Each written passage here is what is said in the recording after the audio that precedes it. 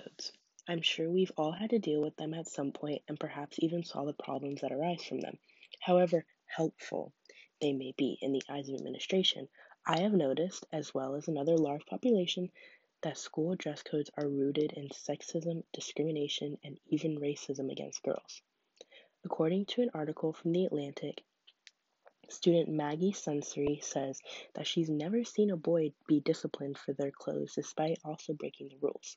Their short list of rules, might I add. She goes on to say how girls are disproportionately disciplined and realize that administrators call out girls more because, and I quote, that certain articles of girls' attire should be prohibited because they distract boys. It's confusing how young women are supposed to protect boys and keep a scholarly environment for boys. Shouldn't they know how to control themselves? Why do we have to teach them by being ashamed of our own bodies? Oftentimes, girls are blamed for their own harassment when wearing clothes they want to, saying, quote unquote, they're asking for it, or quote unquote, boys will be boys. Adding another layer of telling them that if they're not covered up, their distraction is far more damaging to a growing girl's psyche than administrators tend to realize. On another note, being quote unquote dress coded or publicly told to go change in or go to the office for inappropriate clothing has effects on girls' education.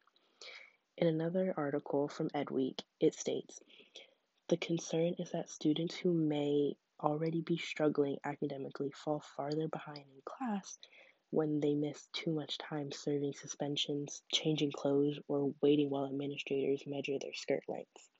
Girls, yet again, find themselves damaged in another place.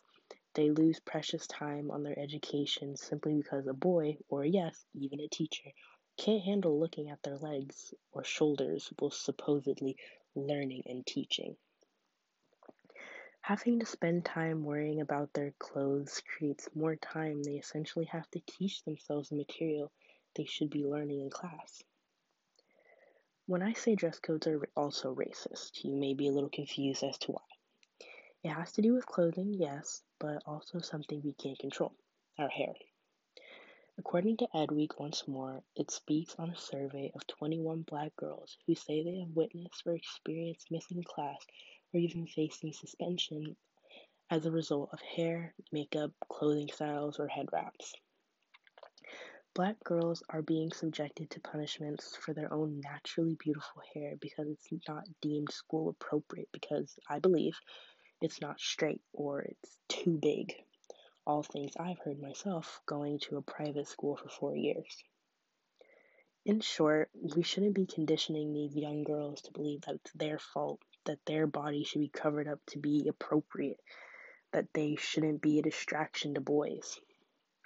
Dress codes need to be revised and altered for this day and age because we can show our ankles, so why not our shoulders too?